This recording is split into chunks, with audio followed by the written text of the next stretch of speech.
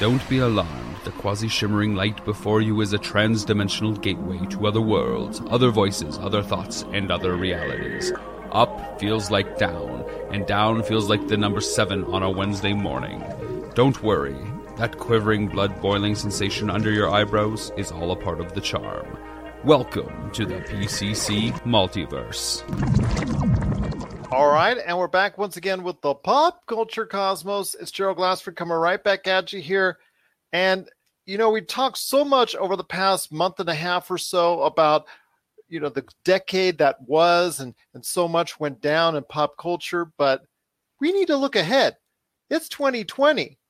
It's right upon us, and we need to look ahead in the world of pop culture, because pop culture is, you know, it just became such a big thing in the last decade, and it's going to be even bigger in this one. And here to talk with me about what he hopes, and also hopefully what I hope as well for the future of pop culture, is a good man indeed. He is one of the most knowledgeable persons out there when it comes to pop culture. He's a pop culture icon. Okay, I like that. I like the pop culture icon. Wait, there's somebody else on the show? Who's this person? There you go. There you go. He is, you know, you got to catch his awesome show, the Jock and Nerd Podcast. It's everywhere. It's available everywhere you get your podcasts. It's available everywhere. You can go ahead and you can just check it out. It's all over social media. It's all over as far as where you get your podcast. It's an excellent show. It's full of laughter, fun, pop culture, sports talk, whatever you want to deal with. It's right there for you. It is definitely great to have him on the show. Finally, it's long overdue. It is Imran Javed. And Imran, I'm just so happy and just ecstatic that you're finally on the program. Dude, I'm glad we can finally connect. Like, I hear you on Voice from the Underground all the time. I see you in all the Facebook groups. Jason Dutch always speaks highly of you. And that was a crazy intro. Thank you. I thought you were talking about another person you had on the show, but that's me. Hi, guys. What's up? Exactly. Well, you know, I've listened to your show many times, and your knowledge of pop culture, you know, it surpasses mine. But I know I get talked about as, you know, the guy, oh, it's the pop culture guy. That's the pop culture guy. You know, if I'm the pop culture guy, we got to call you the pop culture guru. How about that? Like, that's what happens when you have a sad childhood that's shaped by television and comic books. Exactly. My brain is full of useless knowledge, and someday it'll pay off. But someday it did and I'll tell you what, with a side dish of the arcade for me as well. Yeah. So. Oh yeah. Very important place. Exactly. Oh, I miss arcades, but yeah, they don't really, they don't have many of those left anymore. Gone the way of blockbusters and drive-in movies. It's kind of sad. Exactly, but it's just so hard to keep them, you know, to afford space and to afford what they do. Now you got to throw a gimmick in there, like it's got to be a bar, or it's got something else got to be attached to it for an arcade. Dave and Buster's is great, but this game, you're gonna charge me $5 for a video game? Get out of here! I'm not playing this. Yeah, give me the quarter games and the nickel games again. I'm gonna line them up right there. Yeah, right there along there. Yeah, exactly. I got next. But it is indeed so great to talk to you here about the future of pop culture. And, you know, we just said I said before the program, it's going to be a free-flowing conversation about where you want to take it, because, you know, the decades, it's just starting. It's fresh. So I want to hear your thoughts, my friend, where you want to go first in the decade ahead as far as what you hope for in the realm of pop culture. I jotted down a couple of fun things that I find fascinating, very interesting. And yeah, we had a crazy decade. Like, we're at peak geek culture, possibly the bubble on the verge of bursting. Is it getting thin? Are the edges getting thin? I don't know. I don't think so. This past decade, something that's fascinated me that I think will continue is the streaming wars that has broken out, and the way how people watch TV programming is just completely changed drastically. You know, Netflix goes from being the Hollywood disruptor to now being threatened and disrupted all in a decade. It's a crazy switcheroo. And I think we are right in the middle. You know, this year we had Apple TV Plus and Disney Plus released, two huge ones, obviously two of the biggest generating billion-dollar, trillion-dollar companies ever. But there's more coming. There's Peacock, which is probably the worst named out of all these, NBC.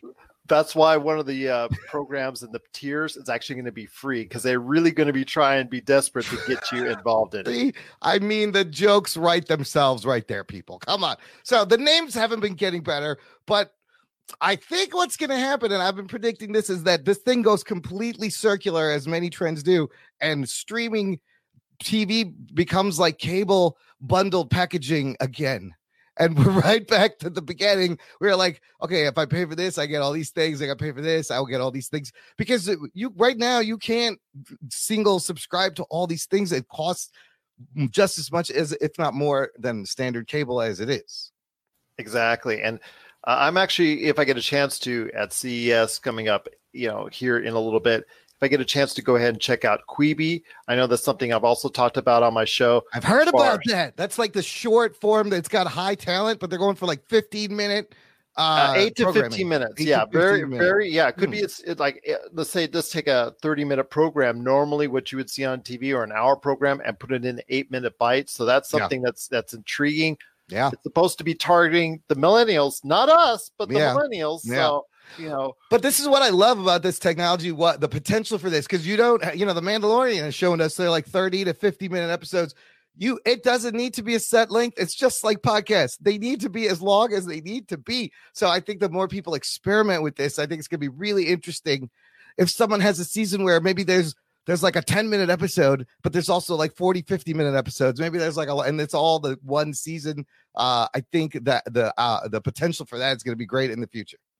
I hope so. And with, like you said, with Mandalorian, that's something from time to time, episode to episode. Sometimes the 40 minutes for me works. Yeah. Sometimes it doesn't. Yeah. Like, I know the monumentally bashed Tatooine episode. I know a lot of people are just like, that one, is not good for the series, but overall it's been a great experience. And Baby Yoda, this is the way I have spoken and all that. So It's just been a great time to watch that. But again, you hit it right on the head with the future of what's going on in pop culture lies heavily in this next decade with the streaming technologies. And I guess I will start there with the streaming technologies. And you spoke of some. If you're laying bets, and I'm here in Vegas where we lay a lot of bets, if you're in Vegas, or you're, actually you can pretty much bet anywhere in the United States, but what streaming entities are you relying most on? Or are you going to be talking about most over the course of the next decade, do you think, in your opinion?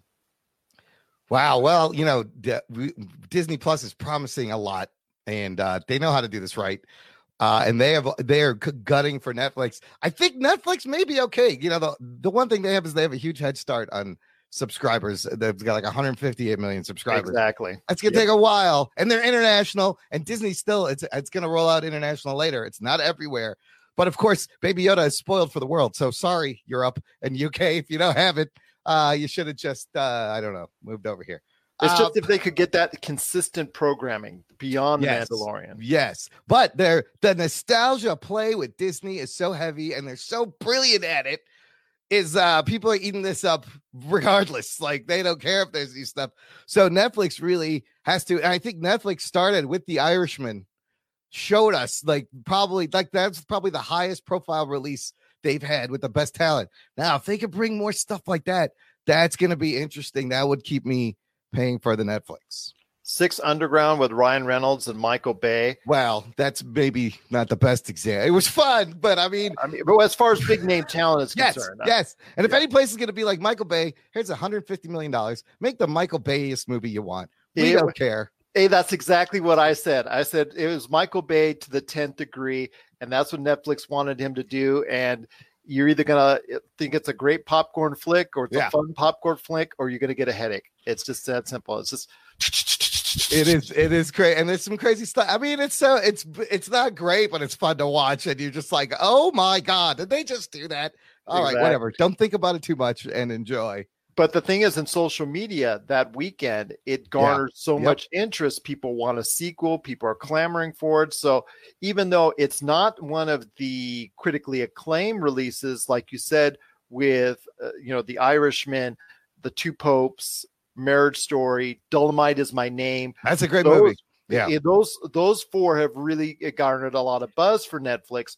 It's still something that it's like a palate cleanser, and it's for the people that maybe don't want to see those critically acclaimed movies, because it's just like going to the movies in the old days. Yeah. You had your during this time of the year, like you have now all the movies that are vying for the coveted Oscars, and then you have the other movies like Jumanji and whatnot that are not going for that. So that's a good point. They just normalized, like, you forget that these movies like Six Underground, My Name's Dolomite would have run in theaters, but I think more people get a chance now because of what the franchises have done. But looking forward, do not underestimate HBO Max. Warner Brothers has a huge catalog, and you've heard about these overall deals with showrunners like Netflix and Ryan Murphy and Shonda Rhimes, J.J. Abrams, Warner Brothers.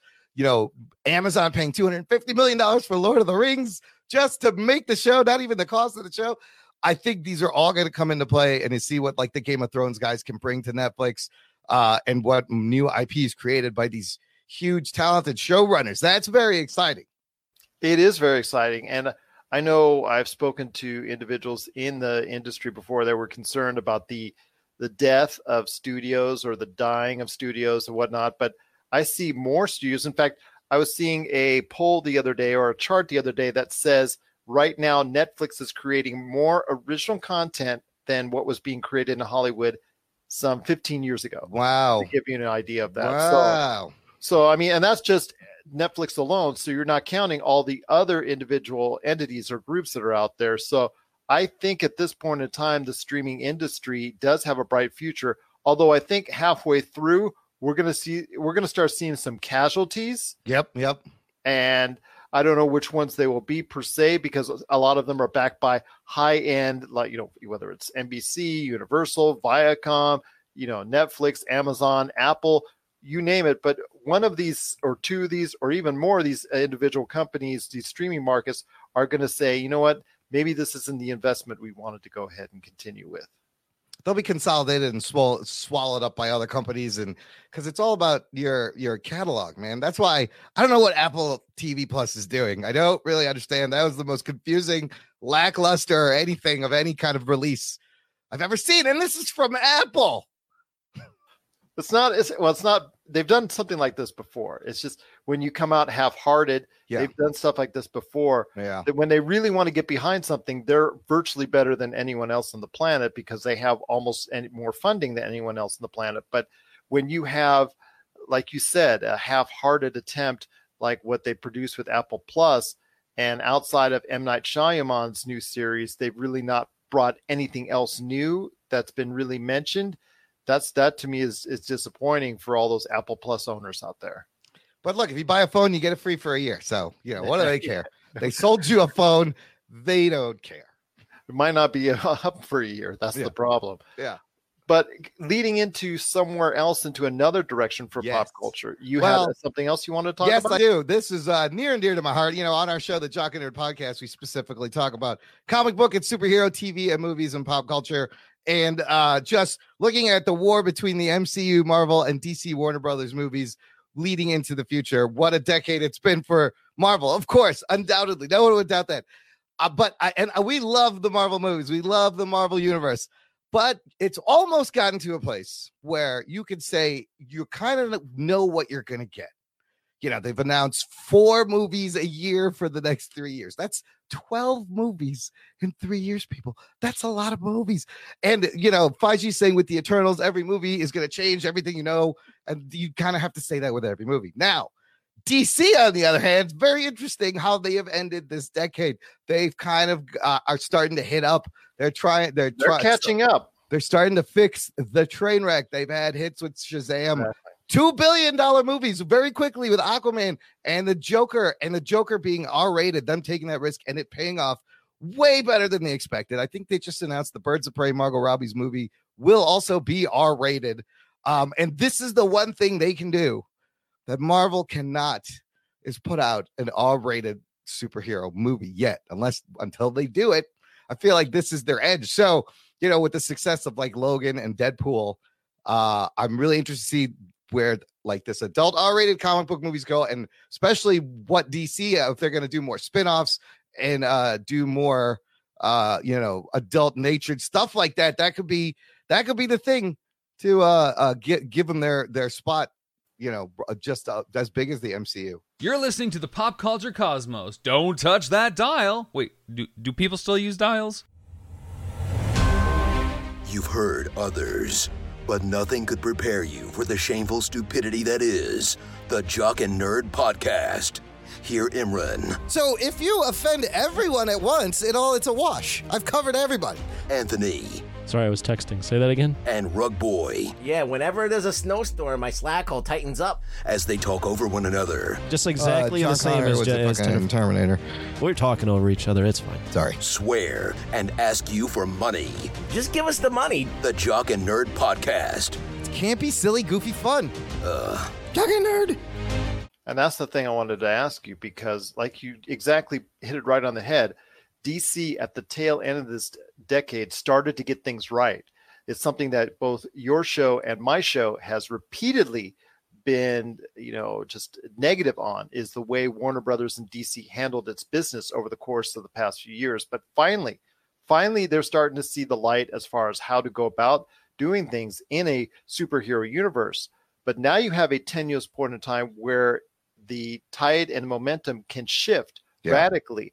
I mean, Marvel, as you said, it explained all this as far as not only 12 films, but integrating the television series within Disney Plus as well, which is a very novel idea, which is extremely, intelligent, on the surface, but is it going to pay off?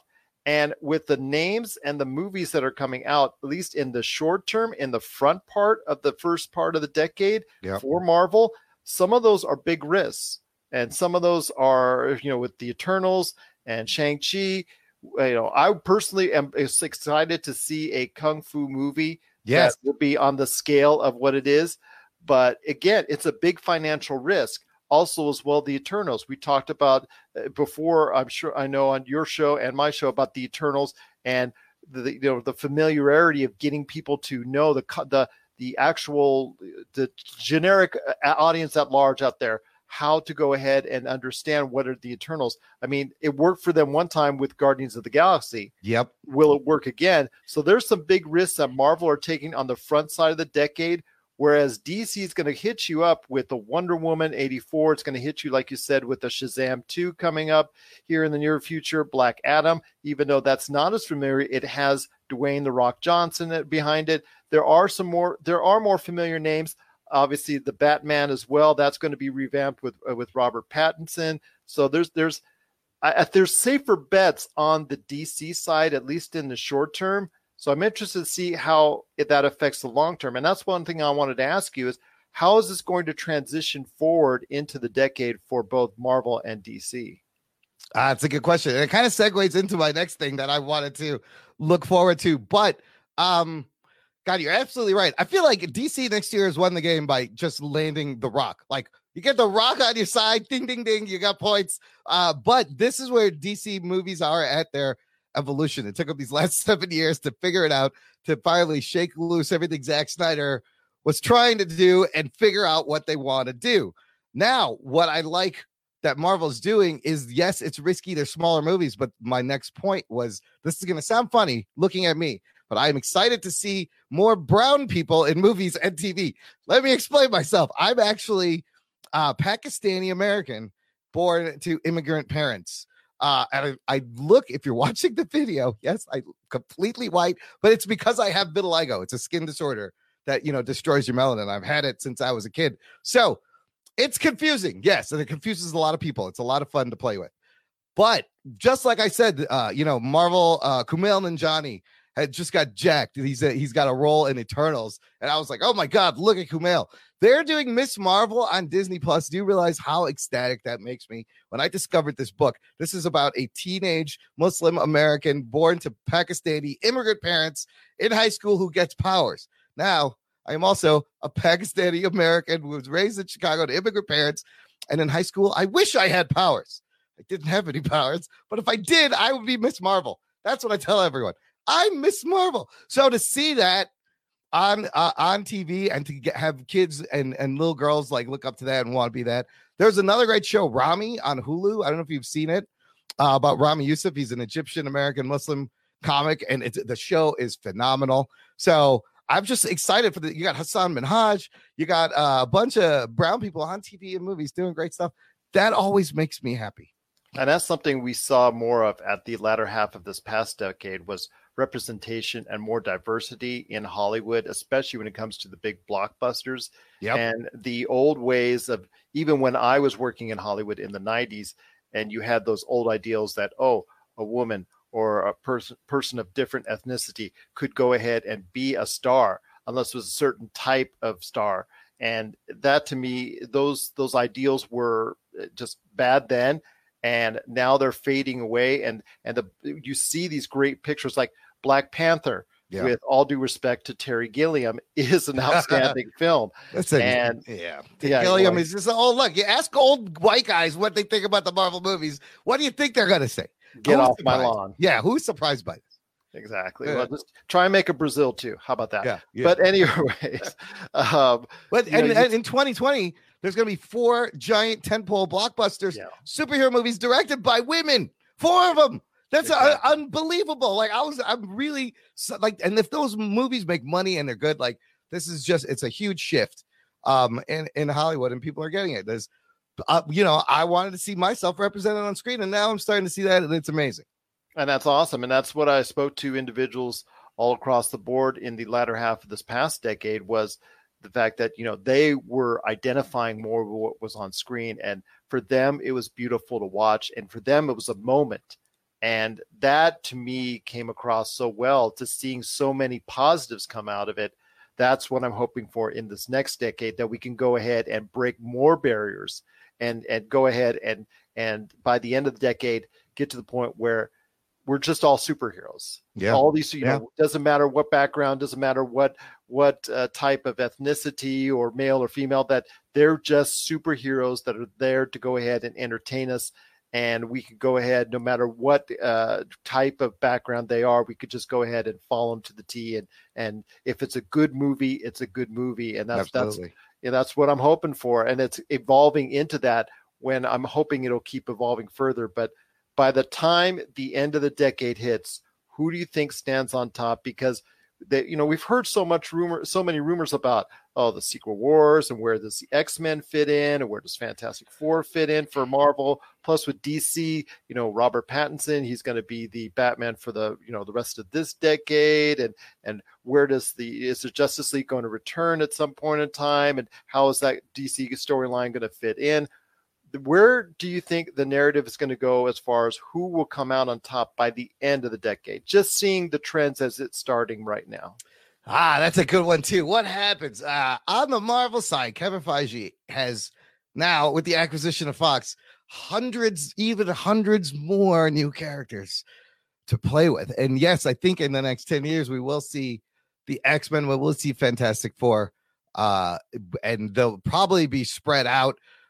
In whether it's bringing in the villain first, like a Doctor Doom, who definitely deserves to be in the MCU. He's like one of the most amazing badass villains they have, and he would be perfect to tie up a lot of things.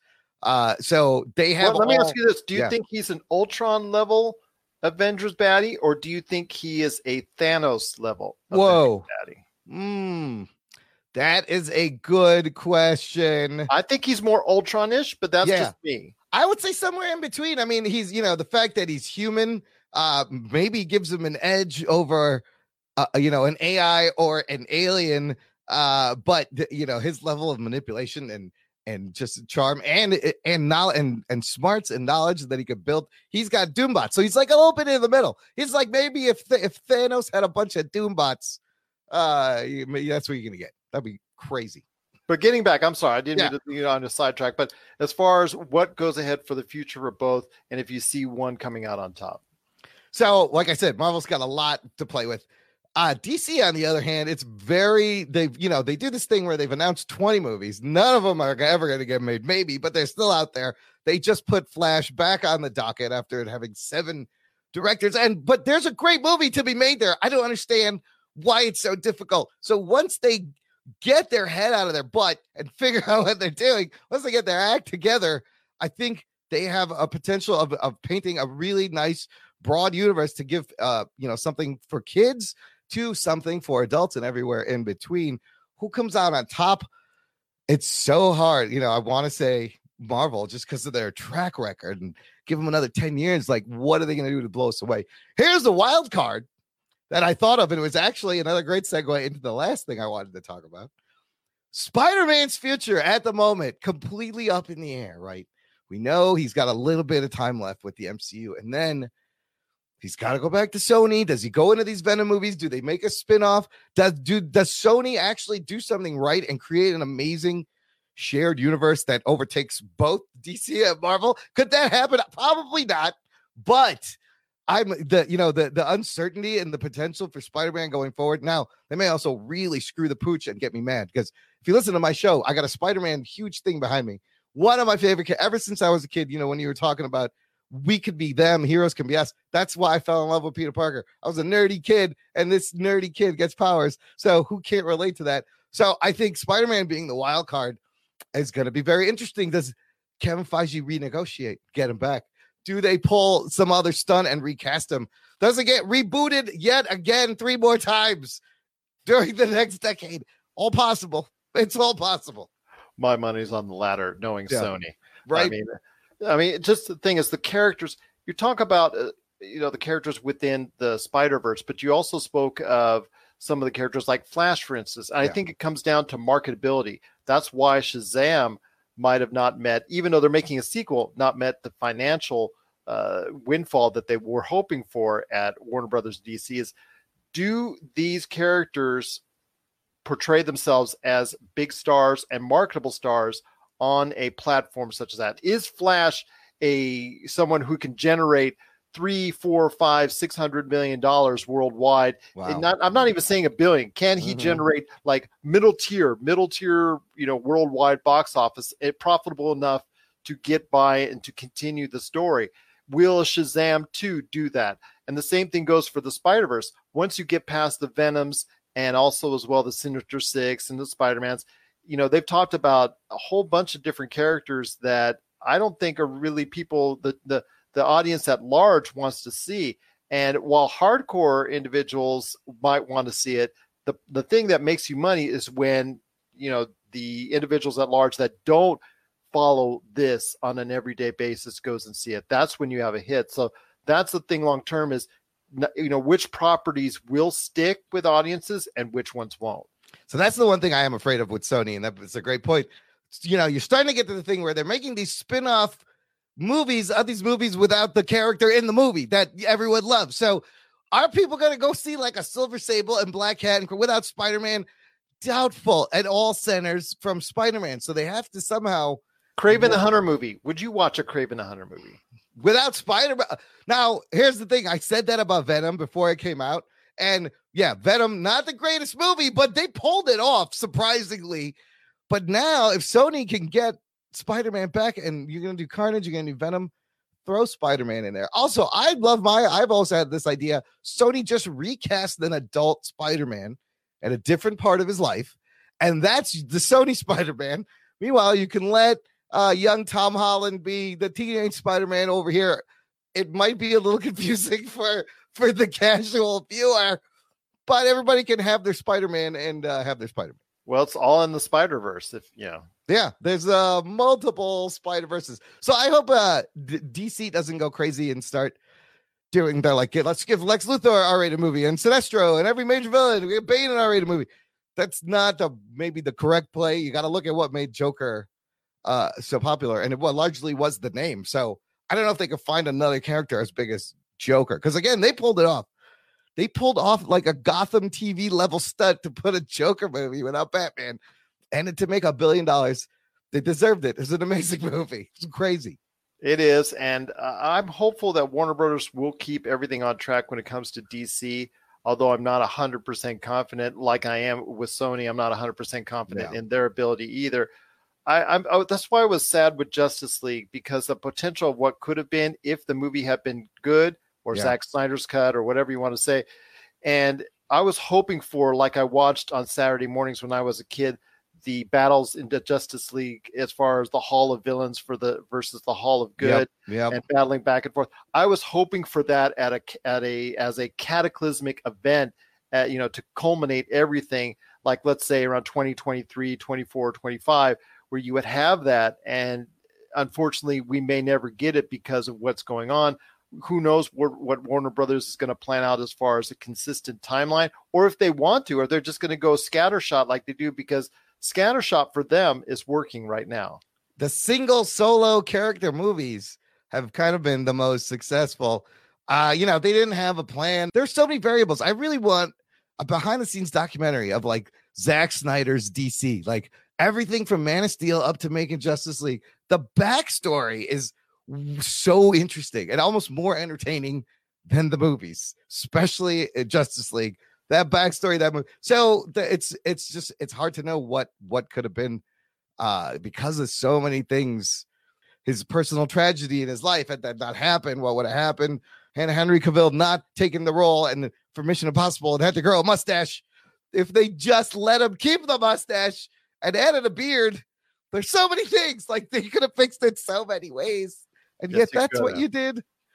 Yes, he could have. You're listening to the Pop Culture Cosmos. And what is really bad about this is if they have this gold mine in Zack Snyder's vaunted Justice League cut, and the thing is, if they keep it on the shelf, or would you do what I would do is you have this little HBO Max thing like you spoke about earlier in the show. Yep. First day, put Yeah. it right on there. Boom. You've You got want people. Yeah. Yeah, you want people to sign up. They've still said that they have no intention of releasing it. Zack Snyder is still posting photos of his Vero account. Some of them quite dubious. We talked about the show. I'm like, is this a Photoshop black costume, Zack Snyder? What are you doing? But like, there's film canisters, and he's like, here it is. I'm like, how do I know what's in the canister? It's a nice picture, Zach. But you want people to sign up? You're absolutely right. But you'd have to I don't think there's a finished movie. I think you'd have to put a lot of money in there to finish that movie. It just astounds me that Warner Brothers has the most iconic characters of history on the planet, and they put them in one movie, and that's the best you could do. Like, you blew that. How could you blow that? This is Batman and Superman, Wonder Woman. How can you mess it up that badly? Jeez, Wonder Woman's great now. And yeah, Wonder Woman's great. Yeah. Wonder Woman 84 coming up next year. Everybody's excited for Looks it. fun. Yeah. And I agree with you. I think the safe money is still with Marvel by the end of the decade. But you never know. If DC continues on its path that is going on right now, we could see a shift even more towards the DC side. But for right now, I'm just going to go with you and your advice and your wise pop culture knowledge and say, I think at the end of the day, when it comes down to 2029 and all that, we're still going to see Marvel. And because Marvel seems to have something together. I mean, Yeah. Kevin Feige seems to have all this going on where he has a plan and he knows where he wants to take it. And he's already mapped out to 2030. And that to me is something that I think DC and Warner Brothers has not actually come to grips with as of yet. Let me ask you something. Do you think the bubble is going to burst? I mean, we're talking 10 years, but another 10 years, is there even an MCU anymore? Is the whole thing collapsed? I don't know. I still think there's an MCU. I still think there's a long-term goal, because if it ain't broken, don't fix it. You got to keep people still interested, though. You need to switch that's it up why enough. Well, that's why they have the X-Men. Yeah. And we're assuming that the X-Men are going to be good guys and all that. It may not happen at first. It may, there's Secret Wars. There's so many different plot lines from the comic books they could use that could go ahead and be the basis for something special within the Marvel Cinematic Universe, just like you've mentioned with Spider-Man and also as well with the DC. There's so many things to draw from without having to go and be 100% original and take a risk there. So I think at this point in time, I'd still go ahead and say Marvel at this point in time is where I would lean my money towards. But you're right. They are taking some big risks in the front part of this decade. But again, it could recoup the benefits of that later on in the middle part, or as we see Blade Reborn also as well. Like I said, a new Fantastic Four movie is most likely on the way.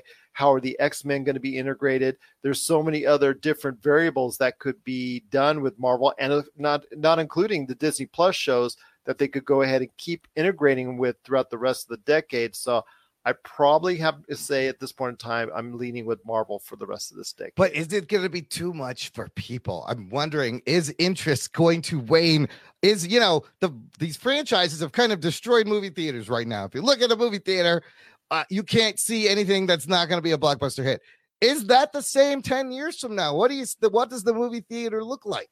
Well, that's true. And that could be a point indeed, because the box office overall, as far as the marketplace, is declining. Yeah. And people are only going out for select events like this past recent in December here with Star Wars Rise of Skywalker.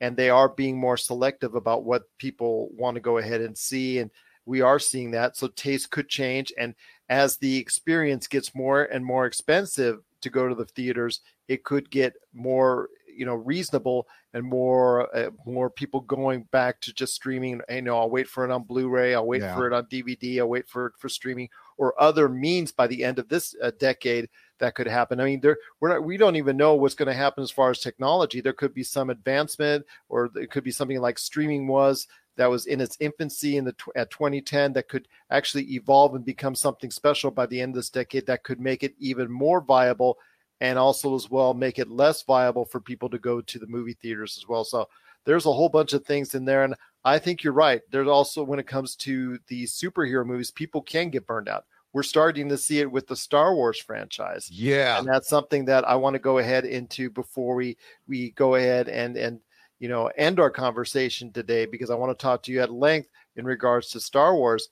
You mentioned Kevin Feige, and Kevin Feige is given a lot of credit, and deservedly so, as far as how he shaped the superhero narrative in the past decade. But coming up in this decade, yes, we're all thinking that Kevin Feige is going to be a major part of that. He may have that mapped out and may hop over to the Star Wars universe, because we know he's going to be a producer to one film. Do you think he's going to have to go ahead and get himself more involved with the Star Wars universe after seeing what's gone on with both The Last Jedi and its divisiveness amongst fans, not critics, but fans, and in this case, Star Wars Rise of Skywalker, which is divisive with pretty much everybody right now that's seen it?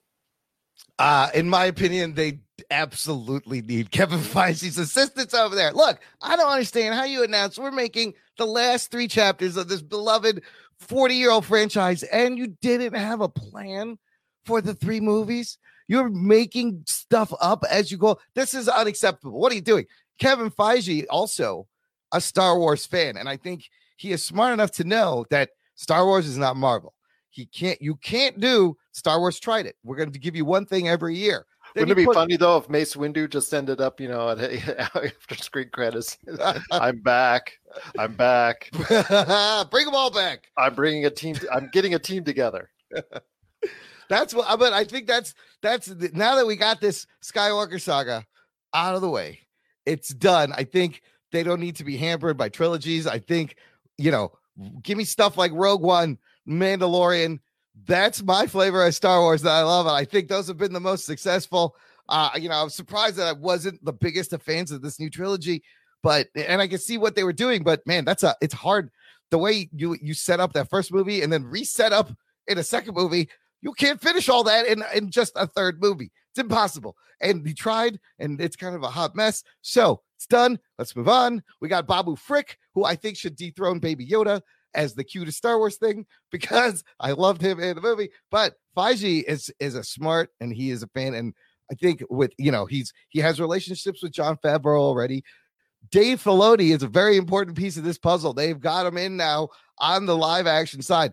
Dude, just ask Dave Filoni to consult on everything. That guy knows good Star Wars. Everything he's done feels like Star Wars. So I'm hopeful, despite how this whole thing played out. The fact that they gave us this Mandalorian and Rogue One the way it was, I'm hopeful that there's still magic in there.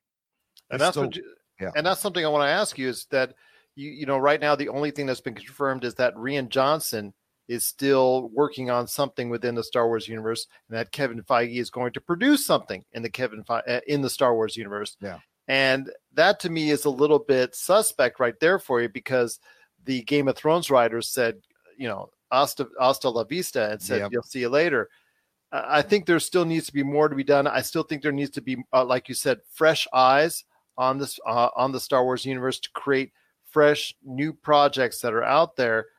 I don't see anything coming as far as for the big screen for another 3-4 years. And they shouldn't be. Just let it rest. Yeah. Disney has clearly stated that that's what they want to go ahead and do. But again, it all comes down to a $4 billion investment in Star Wars, $4 billion investment in Marvel. Right now, they've already got everything back from Marvel. Star Wars is still suspect on their investment, so I know they want to go ahead and pay off it at some point in time. So, like I said, it's going to be a movie. They've said within maybe 3, 4, 5 years at some point in time. But when you see that happening, who do you think it's going to come from? Is it going to come from Rian Johnson, Kevin Feige, or someone else? You know, it's going to be interesting to see how Kevin Feige and Kathleen Kennedy get along, because I know she's not going to work for him, and he probably doesn't want to work. Like, it's going to have to be two side to side, and if they can make that work, that's going to be a big part of it. It's, you know, she's going to push back on his ideas, and I'm sure he'll have great ideas. I think they need to let it rest. Super excited for Ewan McGregor coming back on TV as Obi-Wan. That's a great move. Smart stuff like that. And Cassian Andor, it could sound cool. Problem is, we know what happens. We know he's not going to die in the TV show, people. You know, he's going to survive all this. So I don't know what the point. Are there stakes in this? I do like Diego Luna, and it's a great movie. So yeah, it's I think hopefully it should be Feige. I don't know why they let Rian Johnson just do whatever he wanted. Kathleen Kennedy fires almost everyone else, and she just let Rian Johnson go ahead, do whatever you want. It's cool. Okay. And he did. And basically, J.J. Abrams retconned the retcon that he retconned off of J.J. Abrams. Makes your head spin. It does. It does. Yeah. And, you know, regardless of everybody's opinions out there of Rise of Skywalker, there's still a lot of things that can be done within the Star Wars universe in the next decade. So I'm hopeful, like you said, for some great things going on there. But I just want to ask this as we touch on something else after Star Wars. I mean, do you think Star Wars can be as viable a property as it once was, as vaunted or as special as basically as it is to us? Yeah. Can it be special once again to a younger audience or younger audiences? Because I'm beginning to see more and more apathy towards the Star Wars universe as these new releases get more and more, I guess, mediocre to disappointing. And you're just seeing the results of that. I mean, everybody's going Baby Yoda, but that's still, in essence, still a TV show. You can only do so much and expand so much with a TV show. Yeah. It's ultimately what happens on the big screen that can take the Star Wars universe back to a realm where it was once before. I feel like they've still gotten to the kids, the younger kids, the toy buying audience. You know, I see little girls dressed up as Rey and a bunch of the characters. So you're going to have that generation who just love this because of the age they were.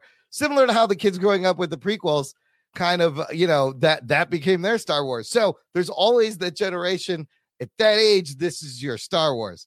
Now they just have to, the other thing that I think makes it special is really the absence of Star Wars things. You got to let it breathe.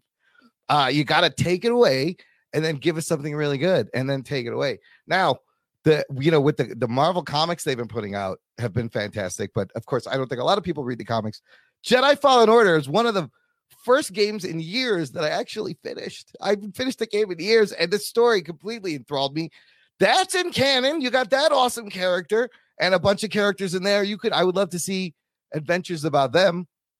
And, just give me, now that the Skywalker saga is over, I just need parallel adventures where occasionally they bump into stuff that happened in the main saga, because it shouldn't be about Skywalker, but it's always kind of going to be around this whole story, starting, with Phantom Menace to Rise of Skywalker. But just show me parallel things on the side, kind of like what The Mandalorian is doing, kind of like what Rogue One did. And Battlefront 2 is now at the point now. Well, they added the Rise. Yeah. They added all the stuff in there and all the DLC, and they took away a lot of the microtransactions. They took away a lot of the other stuff that got everybody in an uproar. And now it's the game it should have been 2 years ago. But yeah, finally. I also think the theme parks, what Disney is doing with this, their mastery of animatronics and digital technology. Some of the videos I've seen of this Rise of the Resistance ride is unbelievable. I'm like, you were in a Star Destroyer. Like, how are they doing this? Like, it looks so real and it looks so immersive. The tech is there, so I think the rides are going to help push them into the next decade and keep them in the spotlight. I hope it does. If you need your video game fix, be sure to check out Retro City Games. Located in Town Square on Las Vegas Boulevard or in Henderson, Nevada, Retro City Games has the cure for all your video game vices. Retro games and games for current consoles, Nintendo, Sega, PlayStation, Xbox, and more. Retro City Games has all the staples from any library and some highly collectible offerings too. So pick up a few games today at Retro City Games in Town Square on Las Vegas Boulevard or in Henderson, Nevada. Retro City Games is your video game metropolis. Once again, I'm speaking to Imran Javed of the Jock and Nerd podcast. You can catch it today everywhere you get your podcast. And I mean it. You need to get it because it is an outstanding show indeed. Very funny, always current, and it's just a great to listen to every time I listen to it. It is the, well, you know, what can I say? It is the Jock. It's the Jock and Nerd podcast today. You can find it wherever you get your podcasts. But you mentioned video games. You mentioned other pop culture entertainment that you and I both delve into on quite occasion. I want to know your thoughts on with a new Xbox coming around, Xbox Series X, which looks like my subwoofer. Well, yeah, it's giant, right? It's like a big computer almost. So I want to know where your thoughts on the video game industry, where it goes, and do you think PlayStation will still maintain its dominance like it did in this current generation? You know, I'm not a huge gamer. I was back in the day. You know how you go through stages? Like I was the guy that was always, I would buy everything Nintendo put out for a long time. But I had an Odyssey 2000. I don't know if you heard about the Odyssey. I had two versions, one that just had dials for Pong, one that had the thing you snapped on. It was extra and it would talk, like you could type out where, and the computer would talk. And then I had the original Nintendo, Sega. I kind of dropped out after the first Xbox. And then I came back in with the PS4 because of Spider-Man, because I kept hearing about this game. And, you know, because of my podcast, the most amazing thing happened. A listener, I'm not kidding you, everyone needs an Uber listener. A listener got me a PlayStation and the Spider-Man game. And He's one of our patrons. He's one of our top patrons, one of our best listeners. And I couldn't be more thankful. It blew me away. So I've been loving that Spider-Man game. But it's funny you mentioned VR because that's what I was going to get the Sony PSVR. I felt like this is the future. I go to these comic book conventions and there's always a VR setup. And there's always like people playing the VR games. And they look like a lot of fun. And, you know, with PlayStation VR being so affordable, I was surprised at how kind of affordable and plug and play it is. This could be some kind of, you know, Black Mirror. It's like the next Black Mirror thing where you're in the game. Bandersnatch. Yeah, Bandersnatch, or that one where they're in the fighting game. That was did not think it would go that way. But I was thinking VR, fully immersive VR, is eventually going to get better and smaller and lighter. But Gerald, you're saying the problem is that maybe the headsets are a little bulky. Maybe it's a little hard to get into. It is because it's intimidating, I think, to the general user at large. And I think that's why it hasn't really sold the way it has, or the way it should be, or the way it needs to in order to become a definitive part of this marketplace. Plus, some of the other units that are not PlayStation VR, they're still high priced. I mean, you've got Valve still at what, $400, $500, $600 for its units, and you've got other ones that are right around that same price that nobody's really going to invest into because they want affordability and value for their money.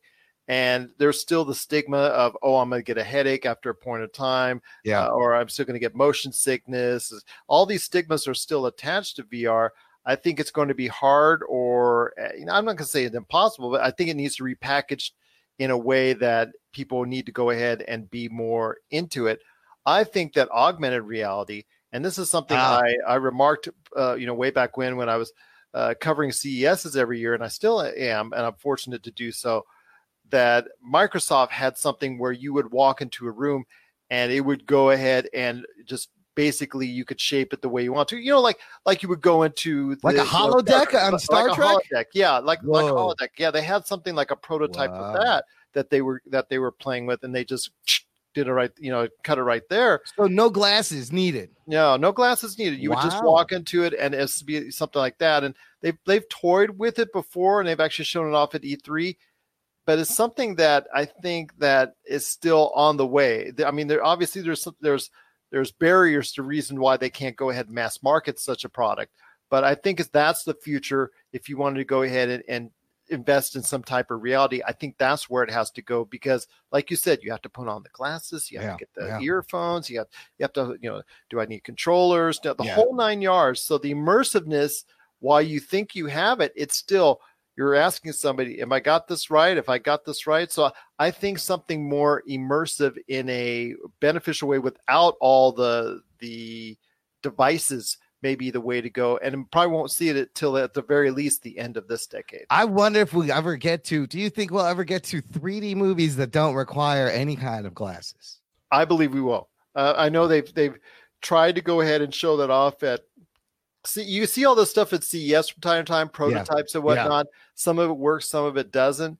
And I think at some point in time, you will see something mass marketed that will try to recreate a 3D. But again, 3D, is that going to sell? Is that something, it's something that people liked it as a niche, but not everybody seems to enjoy it. So with AR, do you mean, like, I've noticed that in the App Store, they got those new AR games, right? Where you pointed at a surface and there's a whole tank battle going on. It looks amazing. It's just like the holograms from like the Star Wars hologram game.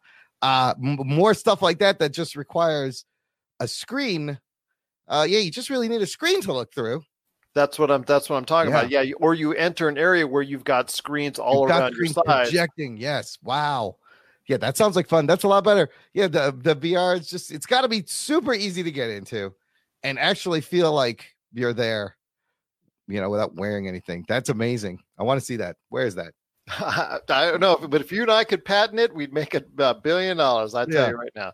And if we could sell it at an affordable price. But I think that's also probably the catch-22 there is, can you get people to go ahead and buy into it?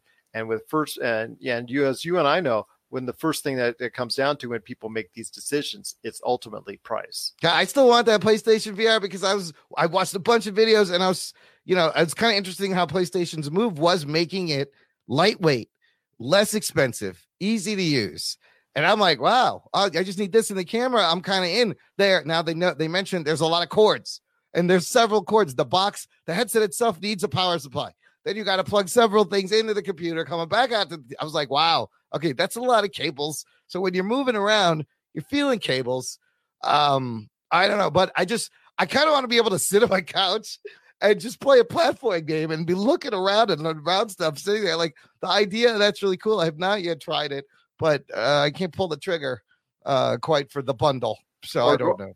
Or go for the Darth Vader game or Skyrim. There's going to be an Iron Man game. There's a Batman game where you're Batman and you go into the cave. So would you recommend that, at least PlayStation VR? Joe, I would. Yeah. I mean, because it's an easy price point to get into. I mean, I've seen as low as $199 for a package deal. Yeah. So I think that's with 5 games. That was sold over the holidays as a package price at $199. And I imagine you probably go ahead, if you're able to search around and whatnot, you may still be able to find it at that price because, these retailers want to get rid of stuff that didn't sell over the holidays.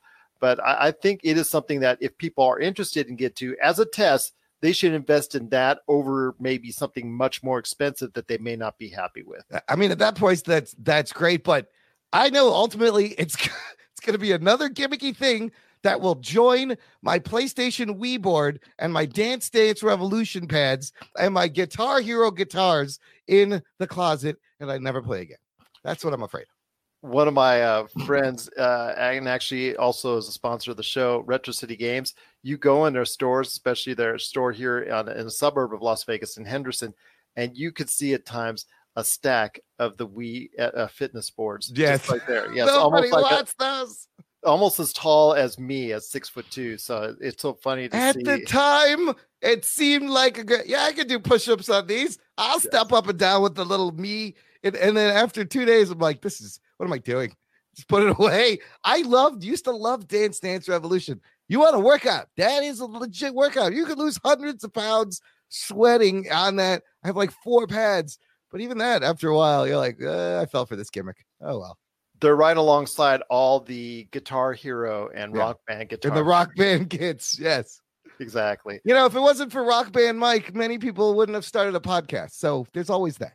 This is true. And I'm so glad for that because without it, we wouldn't even be here today. Your show wouldn't be around. My shows wouldn't be around. So it's definitely great to see and also hear as well. But before we go ahead, and I want to hear more from you about the Jock and Nerd podcast. I want to hear any last thoughts on the decade ahead for pop culture. Some things you're excited about, from wherever it is. Oh boy, I mean, there's a lot that I'm mumbling. I don't really know where to go. I'm thinking about like my comic book, actual print comic books, and the kind of up and down sales they've seen in the past, and now the fact that Kevin Feige like controls even like the comic book publishing end, he controls everything. I'm always like, will print books be a thing of the past at some point? I have the DC Universe app, and I kind of sometimes pull it up, and I'll read comic books on my TV, which is kind of cool. And on an iPad with the backlit, it's a great experience. The problem for me is they are $4 a pop now, making it really hard to keep up week to week with things. So I wonder what mediums will die off. Finally, we'll go the way of the 8-track or cassettes. Man, these kids don't even know what VHS tapes are anymore. Nope. Or Betamax or anything of that nature. I mean, magazines, newspapers, comic books, anything of that type, and books, like you mentioned, all those are in jeopardy of, by the end of this decade, having real issues, as we've seen already in the past decade, that the industries for each of them have gone down. A number of magazines have folded, a number of newspapers have closed, and we've seen this trend continue, and I think we will. And retailers as a whole. I mean, everybody was saddened with Toys R Us and how that, and Blockbuster and all these other entities that were so familiar to us in previous decades. Those entities will probably even more so in the future. Those memories and those retailers that brought us so many good things in our lives, those will be going by the wayside by the end of the decade as well. I feel like you got to cherish your physical media right now while you can, and treat it well and display it. Because one day a kid's going to come up there and point to a comic book and be like, they printed those on paper? That's weird. Why would they do that? Exactly. What's that? Yes. I mean, I showed a VHS tape to some kid, and they're like, what's that black rectangle with the white circles in it? I'm like, you're kidding me, right? Man. But we don't need them. Of course, I think, I work with computers and design, storage media constantly changing. We have archive files on, like jazz drives and zip drives and formats that I can't even get to. So who knows? Everything is just more digital, obviously, leaving us to be more tied to our desktops and our computers and our screens, not going outside. Nope, not going outside at all. We're all going to need a tan at some point in time. Yeah. But I'll tell you what, it's great to speak to you again. It is Imran Javed from the Jock and Nerd podcast. But before we head on out, my friend, I've said great things about the show. But you got to go ahead and tell everybody out there why everybody needs to check out your awesome show, the Jock and Nerd podcast. I'll try to say great things. Thank you, Gerald, for having me. This is a blast. You are a man of my heart. We love talking about the same stuff. Listener, just visit jockandnerd.com, search Jock and Nerd podcast. The show consists of 3 hosts, me, Gen X, old school Gen Xer, a millennial and a grumpy old puppet named Rug Boy. Anthony is the jock, and Rug Boy is our color there. So, you may ask, why is there a puppet on a podcast? And I will ask you, why aren't there more puppets on podcasts? Let's not be feltist here. They have rights. They have feelings. But we love to discuss comic book superhero TVs. We review TV series, superhero movies. We have a great series called WTF Happened, where a buddy of ours, Matt Delhauer, will take a look at a comic book bomb of a movie, and it's the most sarcastic audiobook you've ever heard, break down the movie, and then dive into what happened in this movie, why was it a bomb. We do a lot of Patreon movie reviews in which our patrons will force us to watch anything, and I mean anything, and we have to watch and review it, oftentimes leading to some hilarious reviews. So we have new shows every Sunday, and you can find us wherever you can find podcasts. Gerald, thank you for having me. I'm honored to be on Pop Culture Cosmos. Well, it's great to have you here. And like I said, this was way overdue, but we will make sure the next time it is a lot sooner than that, because it was awesome having you here describing your thoughts in the realm of pop culture coming up for the next decade. I mean, as a pop culture guru, Bill, You know, where? it's just- where? No. Exactly. We got to get you on our show too, Gerald. You will have a lot of fun. I put would you- indeed. I've heard the show, like I said, quite a There you few go. occasions, and Yeah. I would love to be a part of it. And again, the door is always open for you here. I cannot thank you enough. And to you and your family, I want a blessed 2020 and also as well an incredible decade for you ahead and also for the show as well. Absolutely. Thank you. You too. Hashtag Podern Family.